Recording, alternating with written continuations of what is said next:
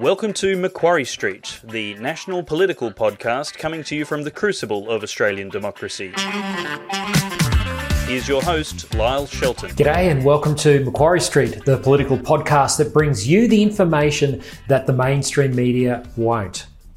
I'm Lyle Shelton, Director of Campaigns and Communications at the Christian Democratic Party in Sydney.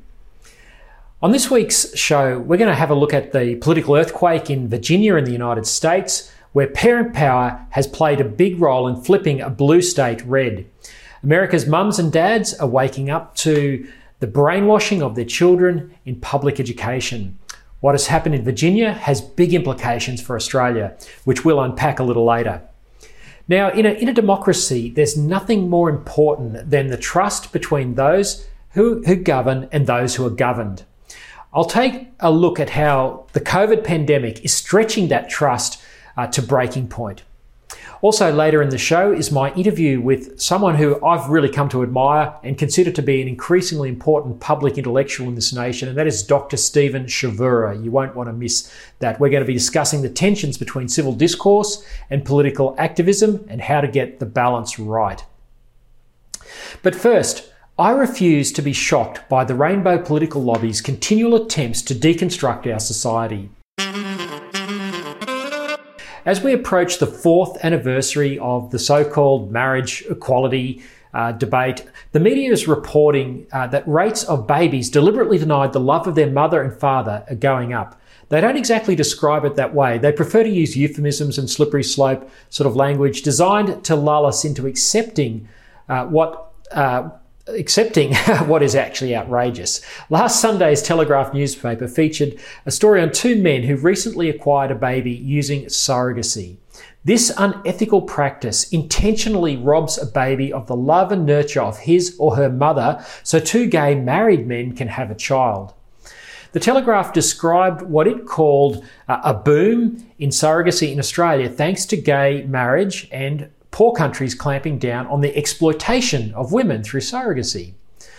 The article featured surrogacy lawyer Sarah Jefford, a Greens candidate who carried a baby for 2 homosexual men herself. She says her business as a lawyer has tripled since marriage equality.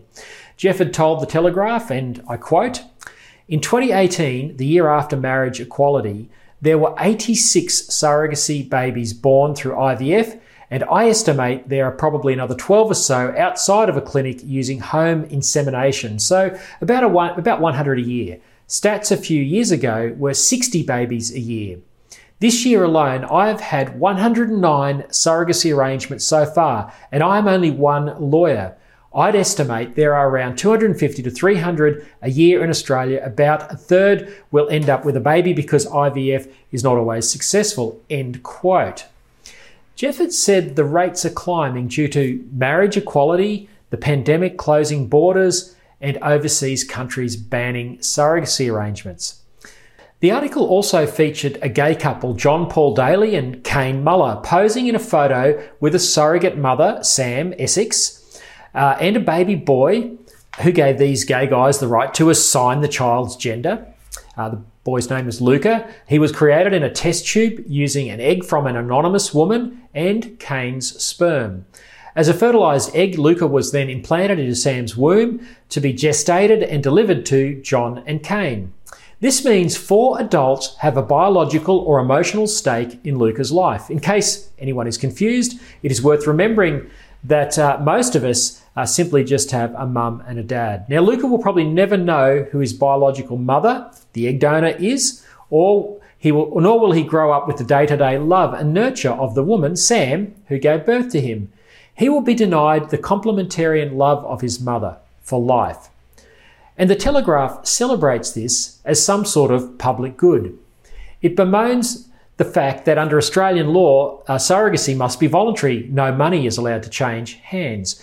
However, when Morrison Government Assistant Minister Tim Wilson was a commissioner with the Australian Human Rights Commission, he released a taxpayer-funded report which advocated commercial surrogacy as a way of providing equality for gay married men.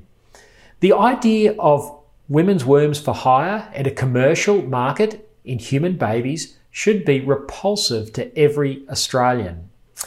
It's bad enough that we have stumbled into the stealing of motherhood and fatherhood.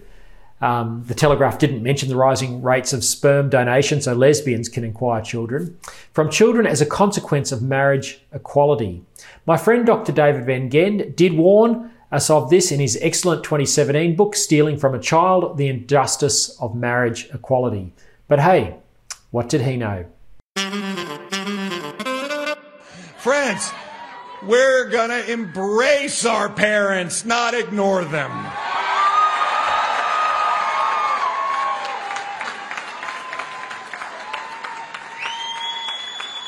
We're gonna press forward with a curriculum that includes listening to parents' input, a curriculum that allows our children to run as fast as they can, teaching them how to think, enabling their dreams to soar. Friends, we are going to reestablish excellence in our schools. Okay, that was the voice of the new Republican governor of Virginia, Glenn Youngkin, giving his victory speech this week. Voters in the Commonwealth of Virginia just delivered a message that will radiate hope to Christians and conservatives in the Commonwealth of Australia. Parents' concerns about LGBTIQA+ gender fluid ideology and toxic critical race theory, CRT, just delivered a political earthquake. The deep blue Democrat state flipped Republican red after woke elites patronisingly dismissed and ridiculed their concerns about what their children are being taught. The National School Boards Association even took the extraordinary step of writing to the White House labelling parents domestic terrorists for voicing their concerns at school board meetings. President Joe Biden's Attorney General, Merrick Garland, ordered the FBI to investigate parents, sending shockwaves across the nation. This was all in the lead up to the election. The Virginia result is a repudiation of Biden's transgender and cultural Marxist agenda. It represents the awakening of mainstream American parents to the brainwashing of their children in an out-of-control educational system. The Democrat gubernatorial candidate, McAuliffe, denied that CRT was even happening. That was just a lie. Controversy in Loudoun County went national after a 15-year-old girl was raped last May in the girls' bathrooms of a school by a boy wearing a skirt. That boy was not transgender, according to his mother, but he did identify as pansexual, she said. Nonetheless, the tragedy focused attention and parental anger on gender-fluid policies in schools which allow boys identifying as non-binary access to private facilities for girls. Even left-wing news is reporting that this election result was a result of the culture war of gender fluidity and CRT. What's more, Youngkin's Republican Lieutenant Governor-elect Winsome Sears is African-American and the first black woman elected statewide in Virginia. In case you haven't noticed, I am black and I have been black all my life. So much for the left's narrative that white people exercise bias and children need to be taught that Americans remain bigots because of historic slavery. Conservative voters in Virginia just broke that mould. She finished her speech by thanking God. Take a listen. We ran an impossible, improbable campaign against God was exactly with us. Otherwise, we would never have made it. And so I want to finish up by thanking you, Jesus. How sweet it is. Amazing. With Liberal and national politicians here in Australia refusing to act on rainbow gender fluid indoctrination in our own schools and also critical race theory, the CDP will be campaigning hard on these issues in upcoming federal and state elections. American awakenings always trickle down under. We hear a lot about the need for civil discourse. If only we could resolve the culture wars by sitting down and having a nice conversation. I think we'd all like that, but sadly we find ourselves having to fight in the public square for the truth. In this week's feature interview, I speak with my good friend Dr Steve Chavura, who I consider to be one of the key rising conservative intellectual voices in our nation. Dr Chavura teaches European and Australian history at Campion College, a fantastic institution in Sydney. He's also the author of The Forgotten Menzies, the world picture of Australia's longest-serving Prime Minister with Geoffrey Mellouche. And he's also authored Reason, Religion and the Australian Polity, a Secular State, ? With John Gascoigne and Ian Treganza.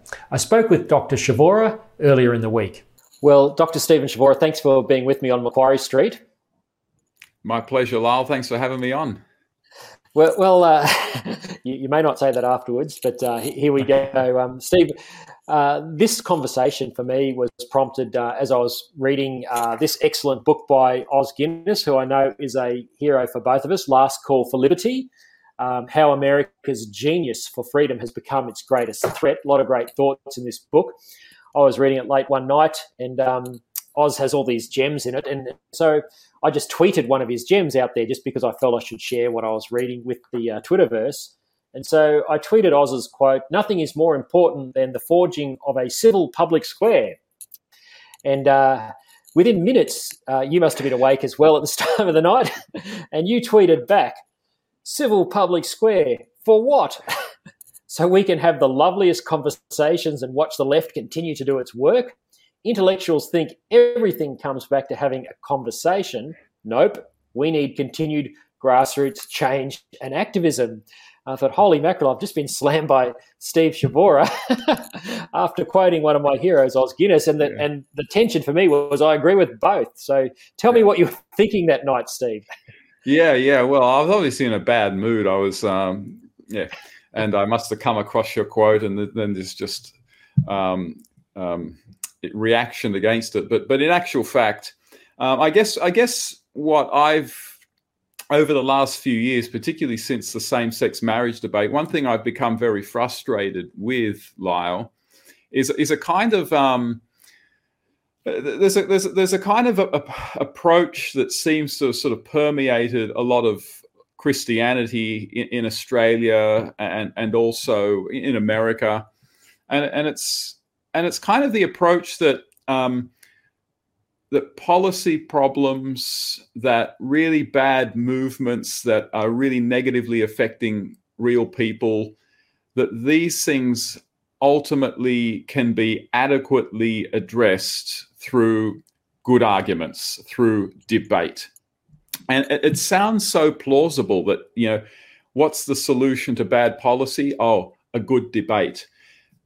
But what seems to have happened is that it's kind of morphed into just seeing the dynamics of politics, the dynamics of how social policy comes about purely in sort of intellectualistic terms. That, no, you don't need to threaten politicians' careers. You don't need to mobilize people and tell politicians that you've got a lot of people behind you and really sort of put the fear of God into them and say, if you actually pass this bad policy, I am going to really make you hurt politically. I'm going to really draw people's attention to this, and this could really damage your career. It could damage your brand. It could damage your party. It will damage your future prospects of election. That's almost being seen increasingly as something, really, really dirty. And what we should really be just doing is offering sort of winsome, rational arguments. And I guess where I'm coming from there is that, you want an intelligent public debate, whatever we mean by public debate. And I'm not even too sure exactly what that is, but I'm sure it exists. You want an intelligent public debate, but you also want actual change. You also want good policy. And good policy is not just the upshot of a bunch of intellectuals discussing things and posting their articles in Eternity magazine and the ABC Religion and Ethics website. It is because a lot of people hit the streets, a lot of people sign petitions, a lot of people actually visit politicians and say, this is the number of people who I stand for. And they actually do put pressure on politicians, and also the mechanics of political parties, that you get people joining political parties to swing seats and things like that. And so where I was coming from with that is that I suppose it's one of my frustrations with intellectuals. Intellectuals greatly frustrate me because they often tend to think that the answer to all the problems in the world is just if we think about them better, if we think about them more clearly, or if we have a discussion, we need to have a public discussion. Whereas that's only a bit of what's actually necessary to make really positive changes. And it gets really bad when intellectuals start sort of poo-pooing sort of the less articulate Christian activists who are doing their best trying to do good work out there. And they look at their arguments and they sort of say, oh, these arguments are unnuanced, or that's a bad argument, that's just a slippery slope argument, whatever. So that's really what I was sort of talking about. I think I'd put my hand up and say, look, I'm one of those activists who perhaps don't always get the nuances right, and that's why. Nor do I. Well, you know, I'd probably put you in the camp of being one of those intellectuals and being able to engage at that level. And we do need those academic voices, of which you certainly are important. But the scary thing to me, though, is if the left, to use that term, in its sort of generic sense, are at the point now where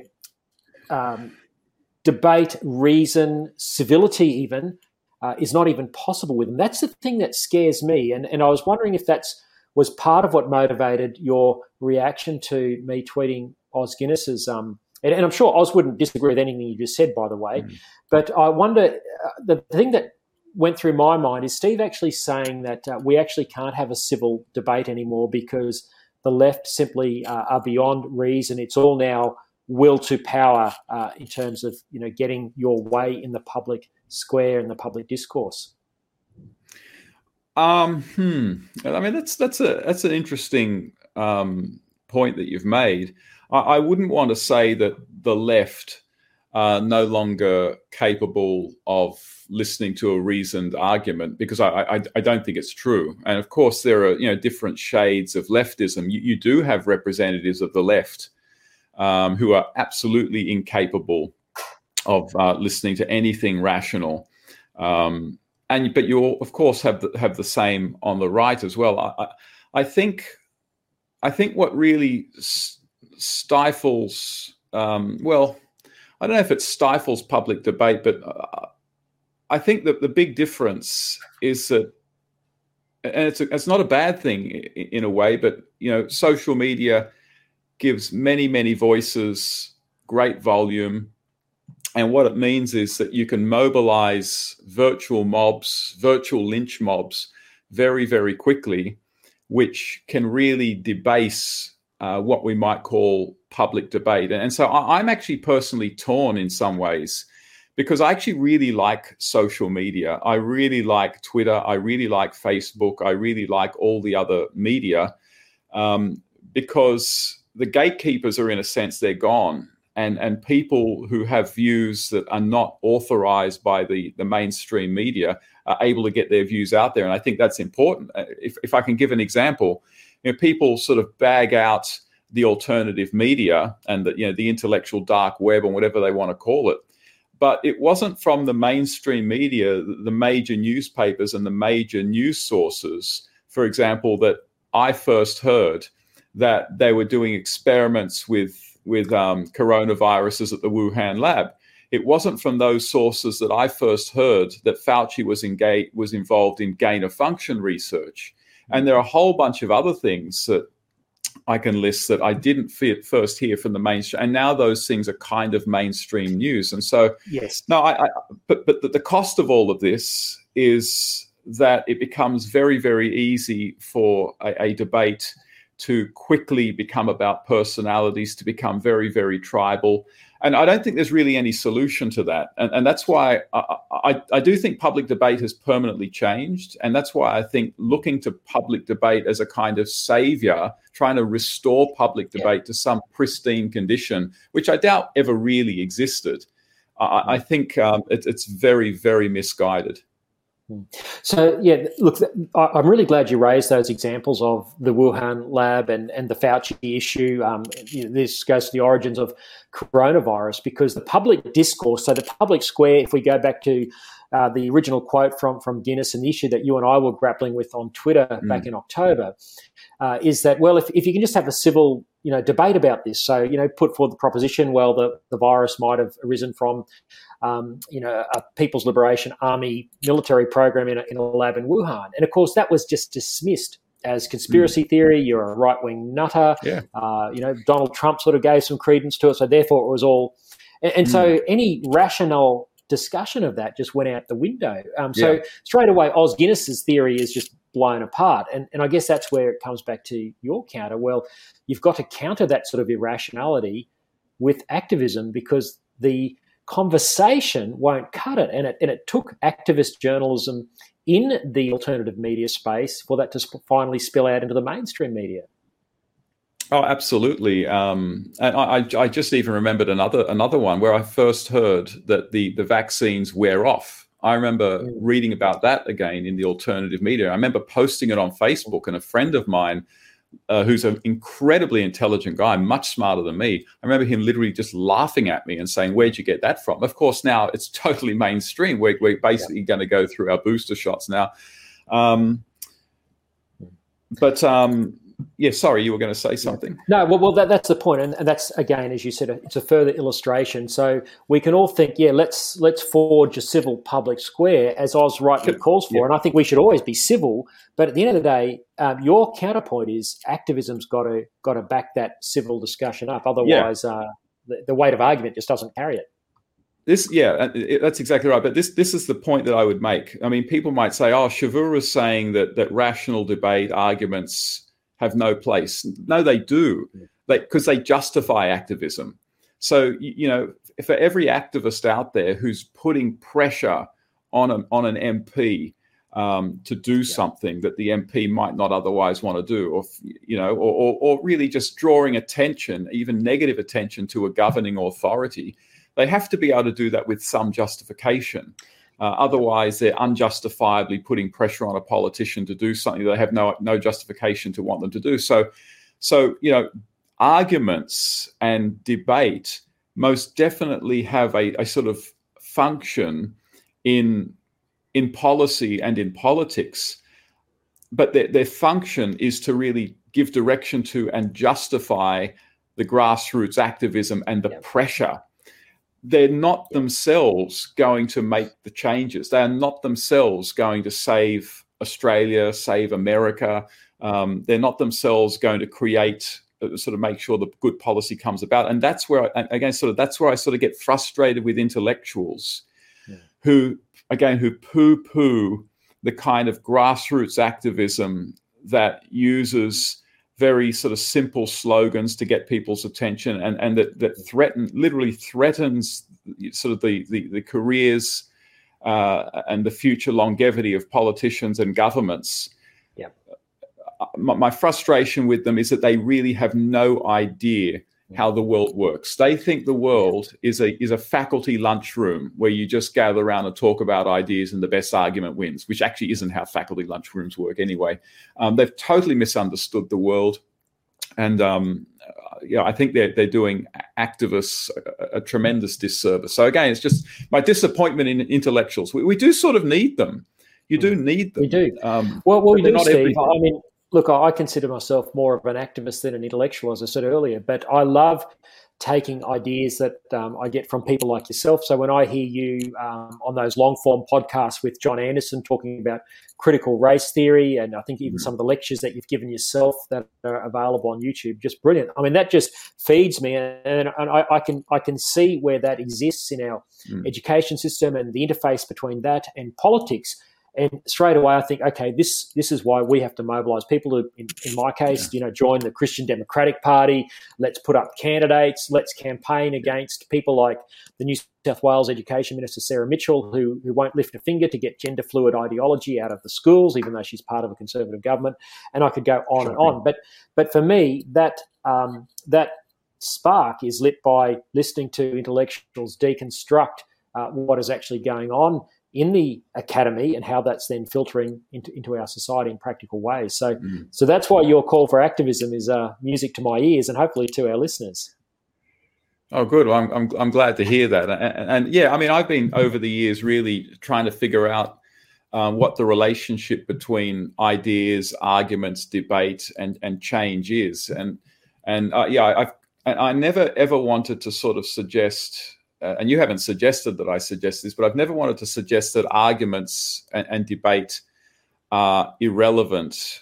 But it's always been, I've always wanted to respond to just the idea that you can solve problems with debates. And it's almost become a kind of weasel term now, where instead of actually doing anything, people just now say, well, we need to have a national discussion about this. We need to have a debate about this. And again, it's in some ways my frustration with intellectuals who are not exactly known for their humility, who often will tend to reduce the solutions to problems to things that intellectuals are really good at doing, which is talking. And so, like racism, how do you solve racism? Oh, we need to change the way that we talk and think about race. That's a classic sort of intellectualist solution to a problem. And that's what intellectuals like to do. They love to talk, and there's nothing that intellectuals love to talk about more, Lyle, than talking itself. They love talking about talking. And that's just something that really frustrates me. Yes. Yeah, and you caught me in that mood that night. No. It's good because it really opens up a discussion, which I know could go on a lot longer. And just to finish with that, I think part of, just to round this off, part of the frustration that I often feel, and I think that you were speaking into, is sometimes, particularly Christian intellectuals, they bristle a bit about some of the rough edges of some of us activists, and I'm first to say don't always get it right. But the alternative is silence, and you can't just fight the battle of ideas just by being. I mean, we must be gracious, but there's a combative element of this as well, where bad ideas need to be confronted, and that's not always. It can get a bit messy sometimes. Absolutely, but you also need to show the average person that what is happening is really wicked, and sometimes. The best way to do that is you've got to use stark language that isn't always as subtle as it could be. And so, in the same-sex marriage debate, people, you and I and others are saying, look, same-sex marriage is going to be really, really bad for children. And one of the things that you said is that it's going to lead to a kind of stolen generation scenario. Now, I completely 100% agree with that, 100%. And I think that was the right language to use. And you used that language because that was the language that Australians would understand. Now, are there nuances that need to be unpacked? Well, of course there are. But very often there just isn't the opportunity to unpack those nuances. Yeah. And not very many people read the ABC Religion and Ethics. So you've got to sort of work with what you're given. Because if you're not prepared to sort of simplify things and offer arguments that, strictly speaking, may not make a peer-reviewed journal, a journal's peer review committee, if you're not prepared to do that, then you're basically handing all the policies frankly, over, to use fairly crude language, you're basically handing it all over to the left, who currently have so much of the power and are barely opposed by anyone. And so, again, it's sort of this idea that that arguments in the public square always have to be as subtle as possible is, again, just reveals the intellectual's simplistic, deluded understanding about how society works. And it doesn't mean doing evil so that good may come. There's nothing evil about speaking in terms that people understand, that so they can see the gravity of the situation. There's nothing evil about that at all. Well, it's interesting. We should finish on this, but last week in the Sunday Telegraph, there's a big article of with two men and a baby that they have acquired through altruistic surrogacy in this case. But to me, that just proves okay, maybe that mother is willingly giving the baby away, but really the baby is being robbed, is having the love of his mother taken from him. So, I certainly don't resolve from that language, although caused me a lot of grief and still does if you Google it. But Stephen, this is a terrific conversation. I really appreciate you giving what's now been 20 minutes of your precious time to this, but I hope it will continue to provoke thought in this area, because there's no doubt, our nation we're facing desperate times, and perhaps in the future we can talk a bit more about what's going on to hollow out the foundations of our nation. But Stephen Chavura, thank you so much for being with me on Macquarie Street today. Thanks a lot, Lyle. Looking forward to doing it again sometime. Thank you. On the one hand, you're accelerating the reopening because of our great vaccination rates, but then on the other, you're also holding things back and the reopening for unvaccinated people. What's the thinking behind that? We've always wanted to open up in a measured way, and we've wanted to incentivise vaccination rates, and we have seen an extraordinary effort from people across our state. And ultimately, from the outset, we have said, we put a roadmap in place. We wanted to stick to that roadmap as much as we could. But ultimately, in circumstances where people have made an extraordinary effort across our state, we've been able to move some of those changes forward. As the Health Minister has said, this is a great day for New South Wales. It is a recognition of the effort that everyone has made. But at the same time, we want to make sure that as we open up, we do so safely. Our mobility will increase as we move through this period of time. We believe that we can get as close to that 95% rate as possible. That will ensure that we're able to keep hospitalisations down, presentations into ICU down.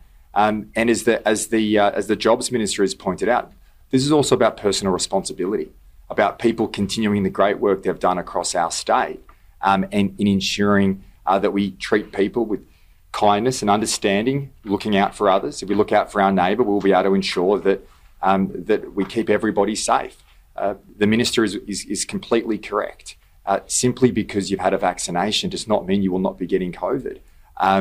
It is not a panacea, it is a protection. And the changes that we have made today do two things. One, bring forward the easing of restrictions for those who have made the effort to get fully vaccinated, to look after people right across our state, but also in a cautious way to keep a couple of those measures that we had set down for 1 December, pushing them back to 15 December. Now, for those listening to the audio stream, that was the New South Wales Premier, Dominic Perrottet. Australians' exemplary compliance with COVID vaccination should not be interpreted as trust in government.